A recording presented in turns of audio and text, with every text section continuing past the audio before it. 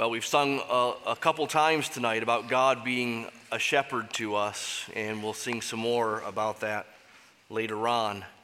If you would, turn with me to John 10. John 10, the famous Great Shepherd chapter. What comes to mind when I say that Jesus is the Good Shepherd? What feelings does it conjure up to hear and to be reminded of the fact that Jesus is the Good Shepherd? I suspect feelings of comfort, warm feelings. I know for me, I have many times over the years turned in my Bible to John chapter 10 explicitly to find comfort, reassurance, love, closeness, compassion.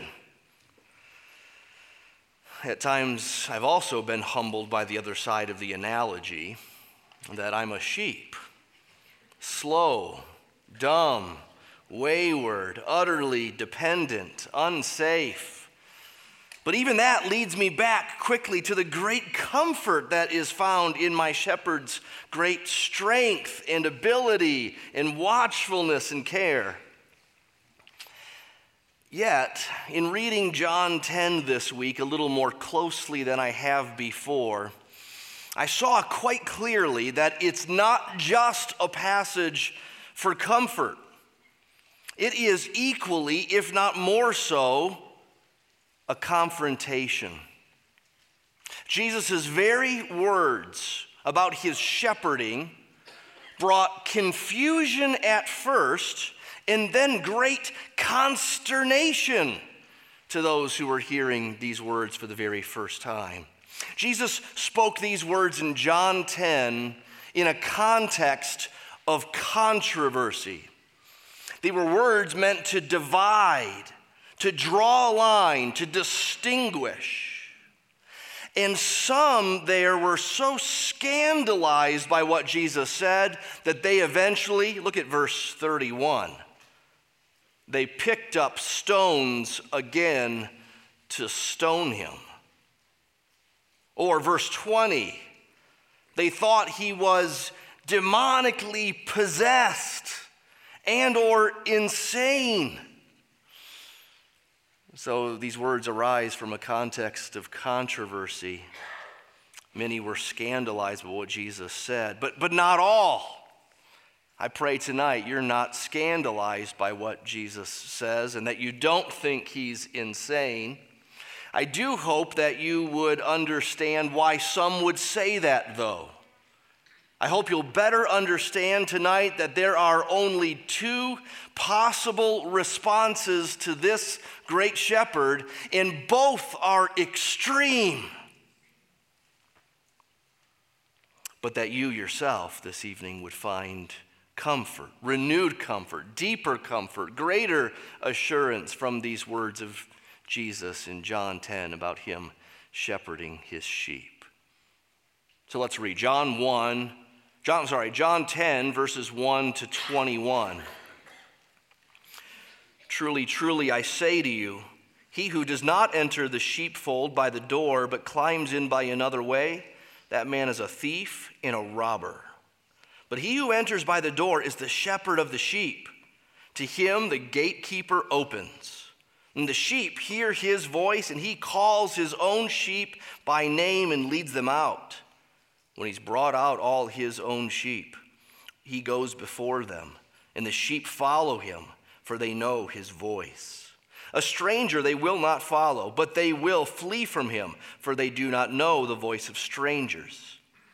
This figure of speech Jesus used with them, but they did not understand what he was saying to them.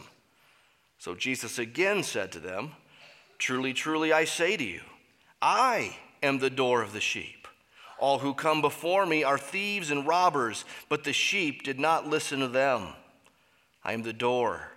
If anyone enters by me, he will be saved and will go in and out and find pasture. The thief comes only to steal and kill and destroy. I came that they may have life and have it abundantly. I am the good shepherd. The good shepherd lays down his life for the sheep. He who is a hired hand and not a shepherd who does not own the sheep, sees the wolf coming and leaves the sheep and flees, and the wolf snatches them and scatters them. He flees because he's a hired hand and cares nothing for the sheep. I am the good shepherd. I know my own, and my own know me, just as the Father knows me, and I know the Father, and I lay down my life for the sheep.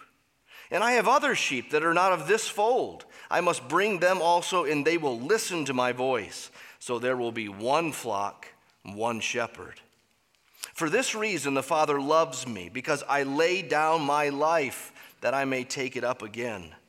No one takes it from me, but I lay it down of my own accord. I have authority to lay it down, and I have authority to take it up again.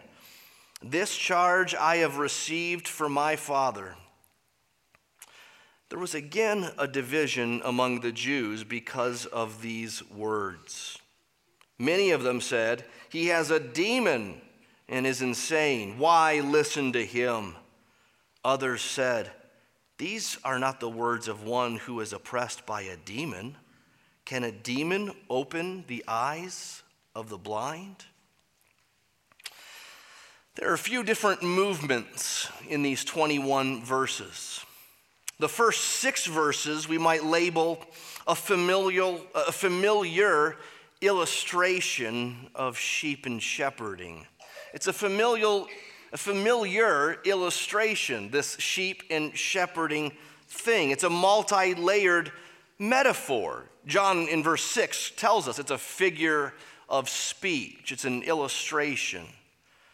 Now we might notice that at first, in these first 6 verses, Jesus gives no explicit mention of the meaning of the metaphor.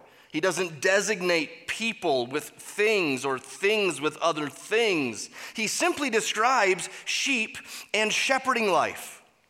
Imagine that he's going to lay out a jigsaw puzzle of sheep and shepherding and ask people to put themselves in this jigsaw puzzle to figure out where they stand with this shepherd. But at first, he simply puts the puzzle pieces out on the table as if to ask his hearers if they see anything. Do they see anything more than what's at face value of these pieces? They would have understood the face value of the pieces themselves. The question is whether they see anything more.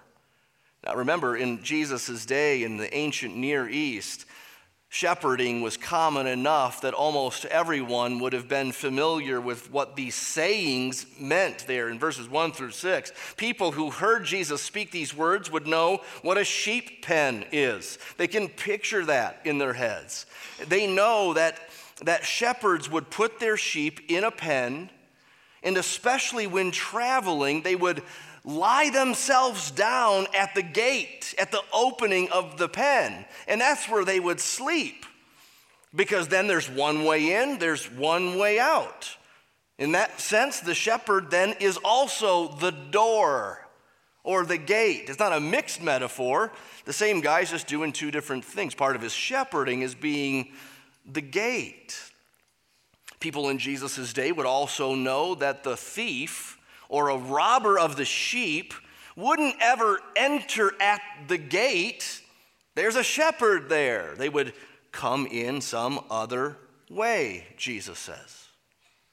Jesus' hearers would also know that extended families and or neighbors would sometimes keep their sheep together in one pen, and that each shepherd had his own call for his sheep. Maybe a little flute or a little whistle or a word or a yelp, something that would call his sheep, and his sheep would know that that's their shepherd's call, and they would come. So look at Jesus' language. They hear his voice. Verse 4, they will follow him, for they know his voice. Verse 5, a stranger they will not follow. They don't recognize the voice.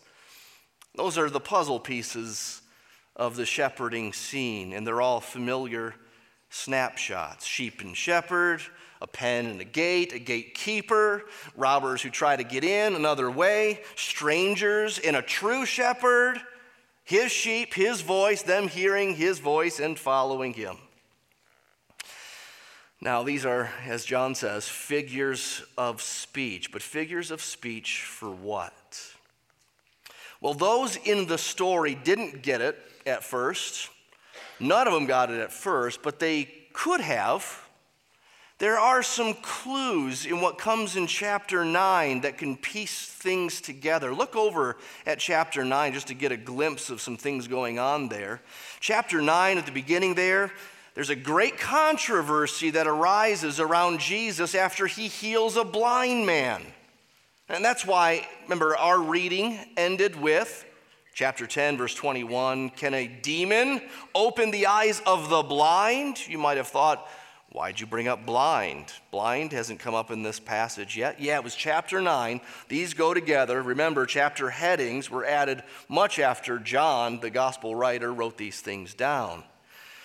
And so there aren't these clean breaks between the chapters that we have in our English Bibles today. And we're wise to look back to something like chapter 9 to see why Jesus began talking about sheep and shepherds in the first place. And in chapter 9, it's the story of the blind man who was healed by Jesus rubbing mud in his eyes and then telling him to go wash it off. And then Jesus slips away. The man is healed. He can now see. Jesus isn't around. And so this blind guy, formerly blind guy, has got some explaining to do because the religious leaders, the Pharisees, need to investigate this. They got to get to the bottom of what happened. Was he really blind? Who is this guy who healed him if he was healed? How did he do it? Did he violate the Sabbath in the process? And these Pharisees are not looking to investigate this stuff objectively. Not at all. They need to prove that this wasn't special, this wasn't miraculous, whatever happened wasn't legitimate. And so look at chapter 9, verse 16. They start with this assumption. Some of the Pharisees said, this man, referring to Jesus, is not from God, for he does not keep the Sabbath. But others said, how can a man who is a sinner do such things, do such signs? And there was a division among them. Now, verse 18, the Jews didn't believe that he'd been blind. This is referring to the guy who was healed and had received his sight, until they called the parents of the man who had received his sight and they asked him, is this your son who says he was blind? How then does he now see? His parents affirmed, yeah, we know this is our son and that he was born blind. Verse 22, his parents said these things because they feared the Jews, for the Jews had already agreed that if anyone should confess Jesus to be Christ, he was to be put out of the synagogue. Therefore, his parents said, he's of age, ask him how this happened and who it was that healed him. So, verse 24, for the second time they called the man who'd been blind and said to him, give glory to God. We know that this man, referring to Jesus, is a sinner. He answered, whether he's a sinner, I do not know. One thing I do know, that though I was blind, now I see. Now we can skip to verse 33. If this man were not from God, this is the formerly blind man testifying to the Pharisees. If this man were not from God, he could do nothing. And they answered him, you were born in utter sin, and you would teach us? And they cast him out. Verse 35, Jesus heard that they'd cast him out, and having found him, he said, do you believe in the Son of Man? He answers, and who is he, sir, that I may believe in him? Jesus said to him, you've seen him, and it's he who's speaking to you. And he said, Lord, I believe. And he worshiped him. He worshiped him. You only worship God. There are times in the Bible where someone goes to worship an angel or bows before an angel, and the angels seem to blush. They get all frustrated. They go, get up, don't do that. I'm a created being like you. And Jesus doesn't do that here.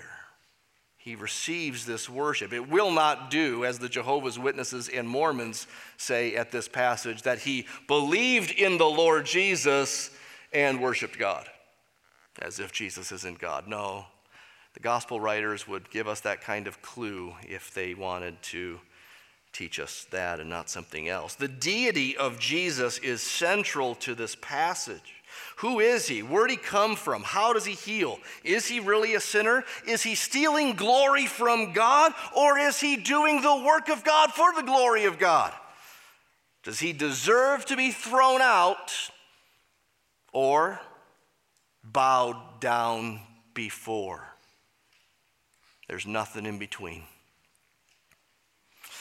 So now, some of the shepherding language of chapter 10 in those first 6 verses can start to get pieced together a little bit. Remember, Jesus didn't draw all the lines. He just threw out the puzzle pieces. But now we can conclude, okay, Jesus is the shepherd. He is calling sheep to himself. The sheep are hearing his voice and following. Not all are his sheep. But the ones who come, they recognize him. They're not like bandits or imposters. The Pharisees are bandits and imposters, and they have no right to be in the pen. They have snuck in another way than through God. And they're not gathering the sheep as shepherds are supposed to do. They're not shepherding the sheep as shepherds are supposed to do. They are even casting away the sheep. It makes no sense to cast away the guy who got healed, who is only trying to reason with the Pharisees that a healing must be from God and not from the devil. The healed man proved Jesus' words that true sheep don't follow the voice of strangers, these Pharisees. They follow the voice of the true shepherd. So if we're reading carefully, in John's writing of the story, we can piece together what the illustration, that familial illustration of sheep and shepherd means. Now the connections can really come alive if we just look back to a couple of Old Testament texts. So bear with me. We're still going to read some more Bible. It's going to be a little bit thick, but we should think in terms of the Old Testament promises and categories and metaphors of shepherds and sheep. It's rich, it's thorough, it's everywhere, and it gets poured into John 9 and 10. So listen to Jeremiah 23. Woe to the shepherds, God says, who destroy and scatter the sheep of my pasture, declares the Lord. Therefore, thus says the Lord, the God of Israel, concerning the shepherds, the spiritual leaders who care for my people. You've scattered my flock. You've driven them away. You've not attended to them. Behold, I will attend to you for your evil deeds, declares the Lord. Then I will gather the remnant of my flock out of all the countries where I've driven them, and I will bring them back to their fold, and they shall be fruitful and multiply, and they shall fear no more, nor be dismayed, neither shall any be missing, declares the Lord. Behold, the days are coming, declares the Lord, when I will raise up for David a righteous branch, an offspring of King David, the shepherd, who liked to think about how his Lord was also the shepherd. One more passage, Ezekiel 34. This is the big one. Would you turn there? It's worth having this in your Bible, maybe marked or at least noted. It should be a place you should be familiar with when we think about sheep and shepherds in the Bible. Ezekiel 34. Let me read this and hear it with John 9 and 10 in mind. The word of the Lord came to me, Son of man, prophesy against the shepherds, the spiritual leaders of Israel. Prophesy and say even to the shepherds, thus says the Lord God. Ah, shepherds of Israel, who've been feeding yourselves, should not shepherds feed the sheep? You eat the fat, you clothe yourselves with wool. You slaughter the fat ones, but do not feed the sheep. The weak you've not strengthened, the sick you've not healed, the injured you've not bound up, the strayed you've not brought back, the lost you've not sought, and with force and harshness you have ruled them. So they have scattered because there was no shepherd, and they became food for all the wild beasts. My sheep were scattered. They wandered over all the mountains and over all the high hill. My sheep were scattered over all the face of the earth, and none searched for them, or none to search or seek for them. Therefore, you shepherds, hear the word of the Lord. As I live, declares the Lord God, surely because my sheep have become a prey, and my sheep have become food for all the wild beasts, and because there was no shepherd, because my shepherds have not searched for my sheep, but the shepherds have fed themselves. Therefore, you shepherds, and I'll just stop this section and get to where it turns a corner, because it sounds the same note for 10 whole verses until verse 11. And there in verse 11, God says, behold, I myself will search for my sheep and seek them out. And there's this repetition of God saying, I will do this. I will rescue them. I will bring them out. I will bring them into their land. I will feed them. I will care for them. I will lead them to green pastures. They will lie down and graze. Verse 15, I myself will be their shepherd. I will myself make them lie down, declares the Lord. I will seek the lost. Forget you. I will bring back the strayed. I will bind up the injured. I will strengthen the weak. I will feed them in justice. Verse 17, as for you, my flock, thus says the Lord, I will judge between sheep and sheep. I'll divide between rams and goats. I will rescue my flock, and they shall no longer be prey. I'll judge between sheep and sheep. Verse 23, and I will set up over them one shepherd. Now remember, God said he will do it. He will do it. He is the one. I will set up over them one shepherd, my servant David, and he shall feed them, and he shall be their shepherd. This is written hundreds of years after David was dead. A long, long time after David had come and gone, and even in a season when there wasn't any Davidic king on the throne, God was saying, I'm going to shepherd my people. David will do it. That doesn't make any sense in the days of Ezekiel. Doesn't make any sense until we come to find one who is both Son of God, God himself, and Son of David, a man. So can you see something of the significance of these prophecies in John 9 and 10? They all pointed ahead to Jesus. Jesus is God the shepherd. Jesus is the Davidic shepherd. So remember Jesus after the healing controversy where he was essentially confronting the wayward, quote-unquote, shepherds, the Pharisees, and their lack of shepherding by gathering, calling, caring for, healing, binding up. Then he begins to talk in terms of shepherds and sheep. It was familiar in Old Testament times, not just because they saw shepherds shepherding sheep on the hillsides, but because it was all over the Old Testament. Would they get it? Well, go back to John 10, verse 6. No, they don't get it. Verse 6, they did not understand what he was saying to them. And so now we move into a second section here in John 10. We could call it an explanation which comforts and or confronts. I think most of us are used to reading John 10 in a way that is personally comforting. And if we look at the context more carefully, we'll see it first confronts. In the first section, verses 1 through 6, Jesus explained that basic sheep and shepherd relationship as there's a gate and then a shepherd. And that's what he unpacks in the next section of verses 7 to 18. There's a gate section, that's verses 7 to 10. And then there's a good shepherd section, that's 11 to 18. So first, Jesus as the gate. I am the door, is what it says in the ESV. But there are no doors for sheep pens. That should be translated gate. That seems obvious to me. I'm the gate. I'm the gate of the sheep pen. And you must enter by me. And anyone who enters by me is saved. So now we're in the world of metaphors, aren't we? Illustrations. It's explicit now. Lines are being drawn. The pen is salvation. Jesus is the gate. Jesus is not only a gate, a way to get in. He's the only way to get in.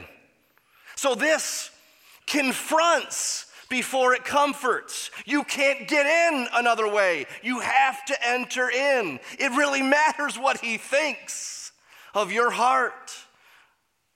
It really matters what you do with him. He's the only way in. As he'll say in chapter 14, I am the way, the truth, the life, and no man comes to the Father but by me.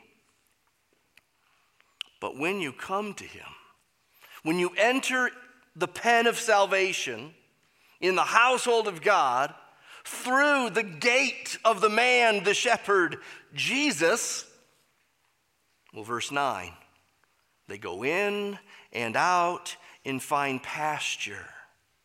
That means they're fed, they're safe, it's predictable, it's easy.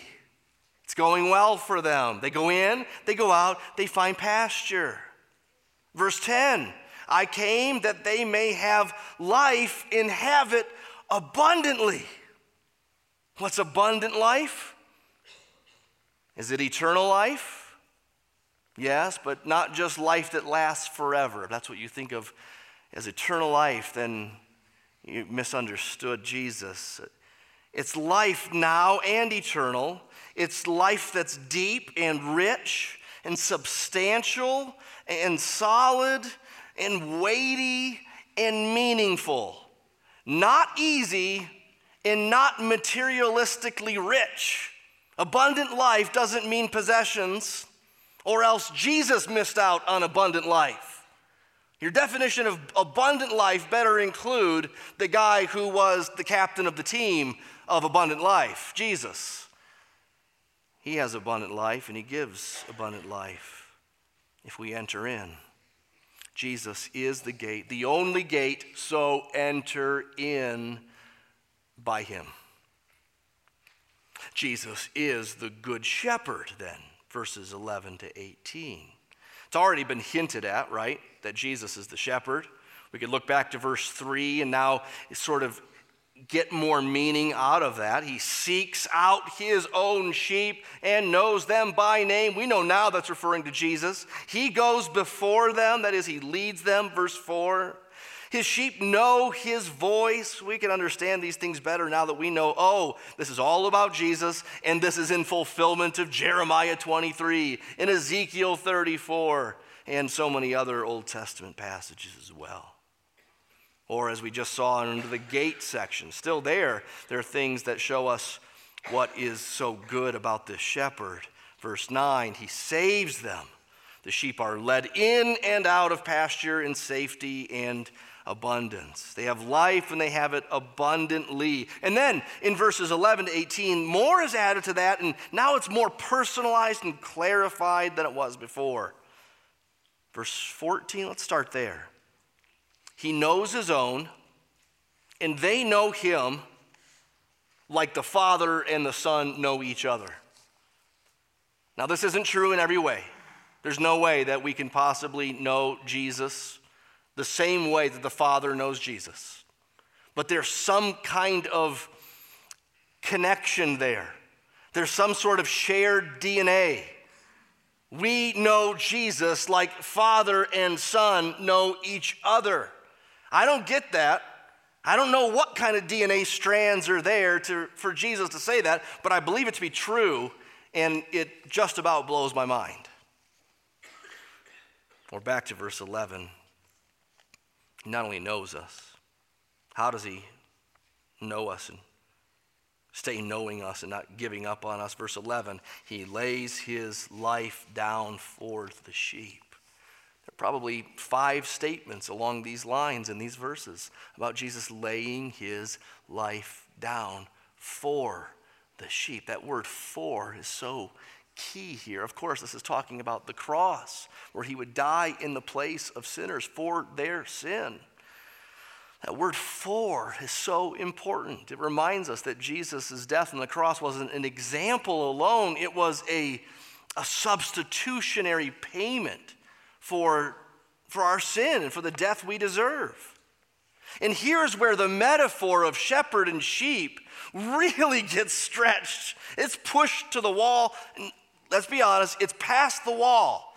In other words, shepherds would risk their lives for their sheep. David talked about that when he was a young shepherd boy. He fought off some bears, and he won by God's grace.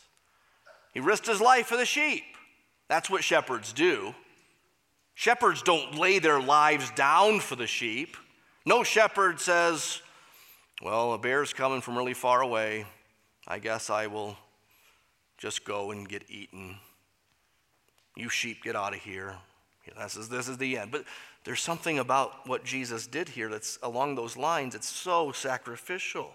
It's so mind-blowing. He lays his life down, not risks his life, but gives it up for the sheep.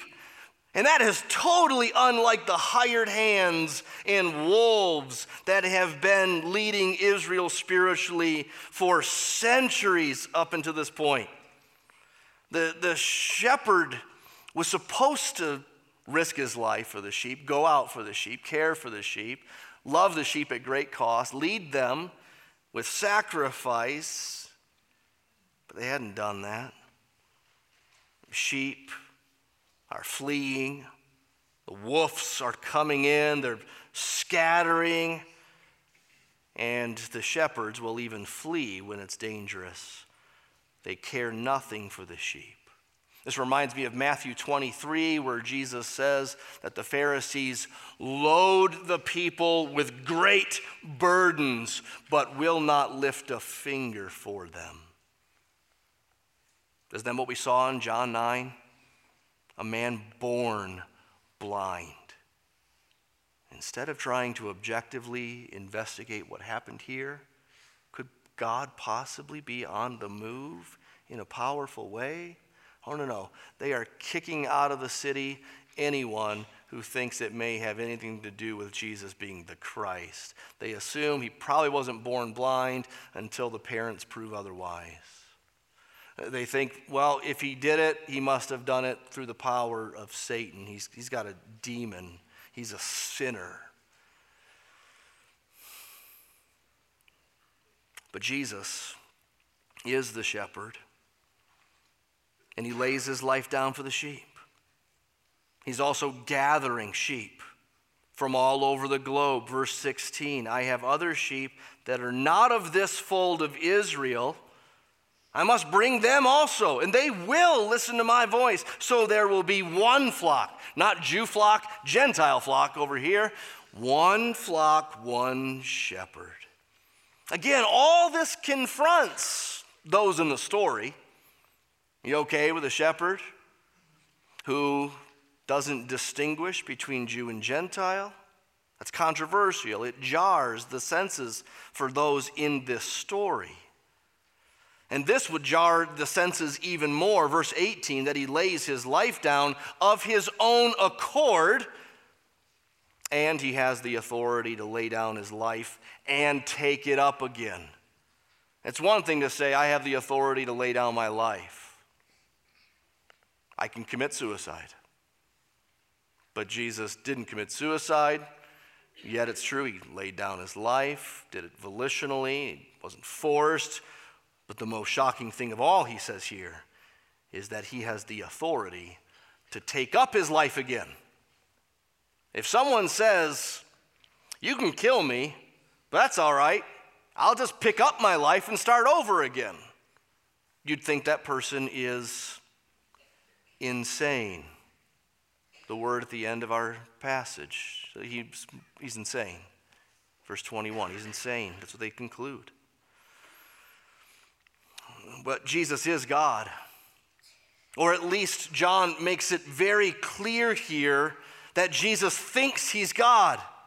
Stack up the evidence with me. Jesus received worship back in chapter 9, verse 38. In view of what Jesus says about shepherds, shepherding and him being the shepherd, are those Old Testament texts of Jeremiah 23 and Ezekiel 34 where God said he would shepherd. Jesus is saying, I'm that shepherd. He's saying he's the only gate into heaven. He's saying that he has authority to lay down his life and to take it up again in the resurrection. Do you see how that passage then confronts and or comforts? Jesus as the shepherd means that all other imposters are out, their time is done. Jesus as the shepherd means that the foretold dividing between sheep and sheep or sheep and goats has already begun. In fact, he is the dividing line. You're either in or out based on what you do with him. So Jesus as the shepherd is no there to the world. It's not an invitation merely to just come up, little lambs, and sit a while I stroke you. He's the shepherd. He's the shepherd. He is God the shepherd. And he comes with a big old crook and with a sweet sound in his voice. What do you hear? You can dismiss it as a crazy man who thought he was a shepherd and never was. You can confuse him as a man who mixed metaphors. He's a gate, he's a shepherd. What are you, Jesus? Or you can think that this is all true, that there really was a man who was blind and he had no explanation for what happened other than some guy healed him. He once was blind and now he sees. His parents had no other explanation for it. And when this man finally encountered Jesus face to face and eye to eye and spoke with him, and Jesus revealed that he was the Son of Man, this man could do nothing else but believe and worship him. So lastly, the last few verses of our section, a conclusion with only two possibilities. There's a conclusion with only two possibilities. Verse 19, there was again a division among the Jews because of these words. Many said he has a demon and is insane. Why listen to him? Others said, these are not the words of one who is oppressed by a demon. Can a demon open eyes of the blind? And of course, a demon can't. There are only two possibilities. He's insane. He thinks he's God. He thinks he's the fulfillment of Old Testament scripture. Get him out of here. At least get him out of here. If not, we must get him out of here by killing him. Or he is the fulfillment of the promises. He's the shepherd that we need. And he comes not only to declare who's in and who's out, but there's also invitation here, isn't there? Jesus isn't just saying, look, I got some people, and you're not them. You people who are mine, come over here. That's it. It's already settled. No, of course, God's election is in view here. Jesus is given sheep from the shepherd. But there's an invitation in this passage. It's not just a declaration. Jesus is the gate, so enter in. Enter into the only gate. Jesus is the shepherd.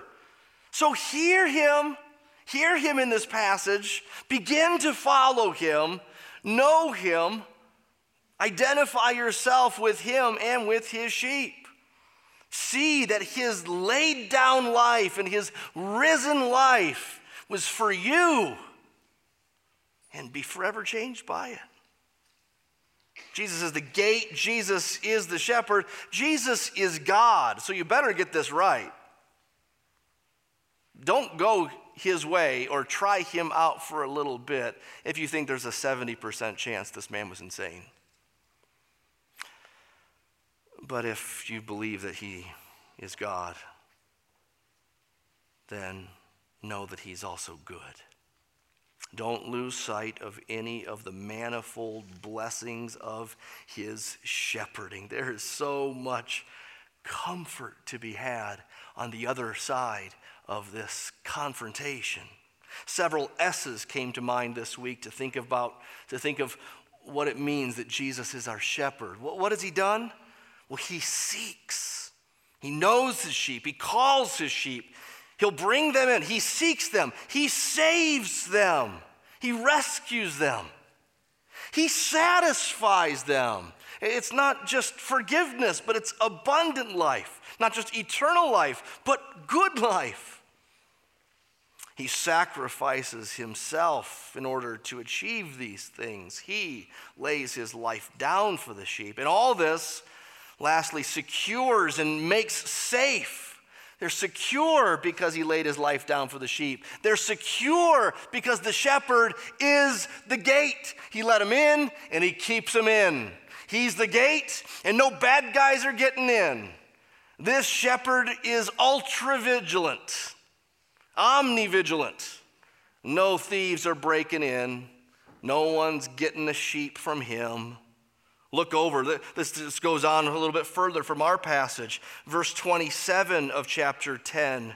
My sheep hear my voice, and I know them, and they follow me. I give them eternal life, and they'll never perish, and no one will snatch them out of my hand. My Father who's given them to me is greater than all, and no one is able to snatch them out of the Father's hand. I and the Father are one. We are in Jesus' hand, in the Father's hand. Father and Son are one, and we're one with them. So know this evening that Jesus is who he said he is. Know this evening that what Jesus said he would do, he largely has done. He's laid his life down for the sheep. He took up his life again on the third day. Know that what else Jesus said he would do, he will do. He's the shepherd. He's the fulfillment. He's the answer. He's God in the flesh. What have you done with him? Can you see from this passage, there's no playing Switzerland with him, being neutral. Take a side. Take a side. Christian, what do you have in Jesus? I'd encourage you. If you're a journaling type, if you're not, do this on another piece of paper someplace else. Just list the manifold blessings that come from this passage alone, that he knows your name. He knows your name. He calls your name. You've heard his voice. You know him.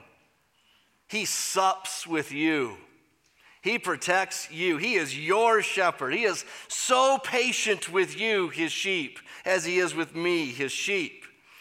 He is right now gathering more and more. He is making us one. He is the gate and the shepherd. He laid his life down for the sheep. He lays down, as it were, at the gate of the pen and keeps us in and keeps all the harm out. In him is abundant life. So hear his voice and keep on listening. That's what sheep do. Keep an ear out. Keep an ear out. Keep listening. Go to his word. Recognize who he is and keep growing in familiarity with it, in thankfulness and affection and communion. Follow him and keep following him. That's what sheep do. If tonight, Christian, you find yourself having gone astray a little bit, get back. Come back to him. Do not wait for his crook to hit your neck and leave a kind mark. Come back. It's safe in the pen. He's making us one. He doesn't want stray sheep. If you find yourself straying tonight, turn back. Turn back to the green pastures. Believe that what he says will feed us does feed us. The Bible feeds us. Prayer feeds us. The church feeds us. This meal tonight that we have before us is a kind of feeding. It's literally feeding us in a very small portion, but it is a spiritual nourishment. We ingest it, we take it in. It reminds us of what the Savior has done for us. So may tonight this supper of Jesus' torn body and spilled blood, with all of its power to both convict of possible waywardness, but also cleanse guilty consciences, let it do its work tonight by God's grace. Pray that God would work through the preaching of his word, through the prayers of the saints, and through the partaking of the Lord's Supper to feed us once again, to keep us close to him. On the night when Jesus was betrayed, he took bread, and when he had given thanks, he broke it and said, "This is my body, which is for you. Do this in remembrance of me." In the same way, he also took the cup after supper, and he said, "This cup is the new covenant in my blood. Do this as often as you drink it in remembrance of me. For as often as you eat this bread and drink the cup, you proclaim the Lord's death till he comes." He's coming again. In the meantime, he is, by his Spirit, with us. In the meantime, he's given us each other. He's given us his word. He's given us this meal. He is nourishing us.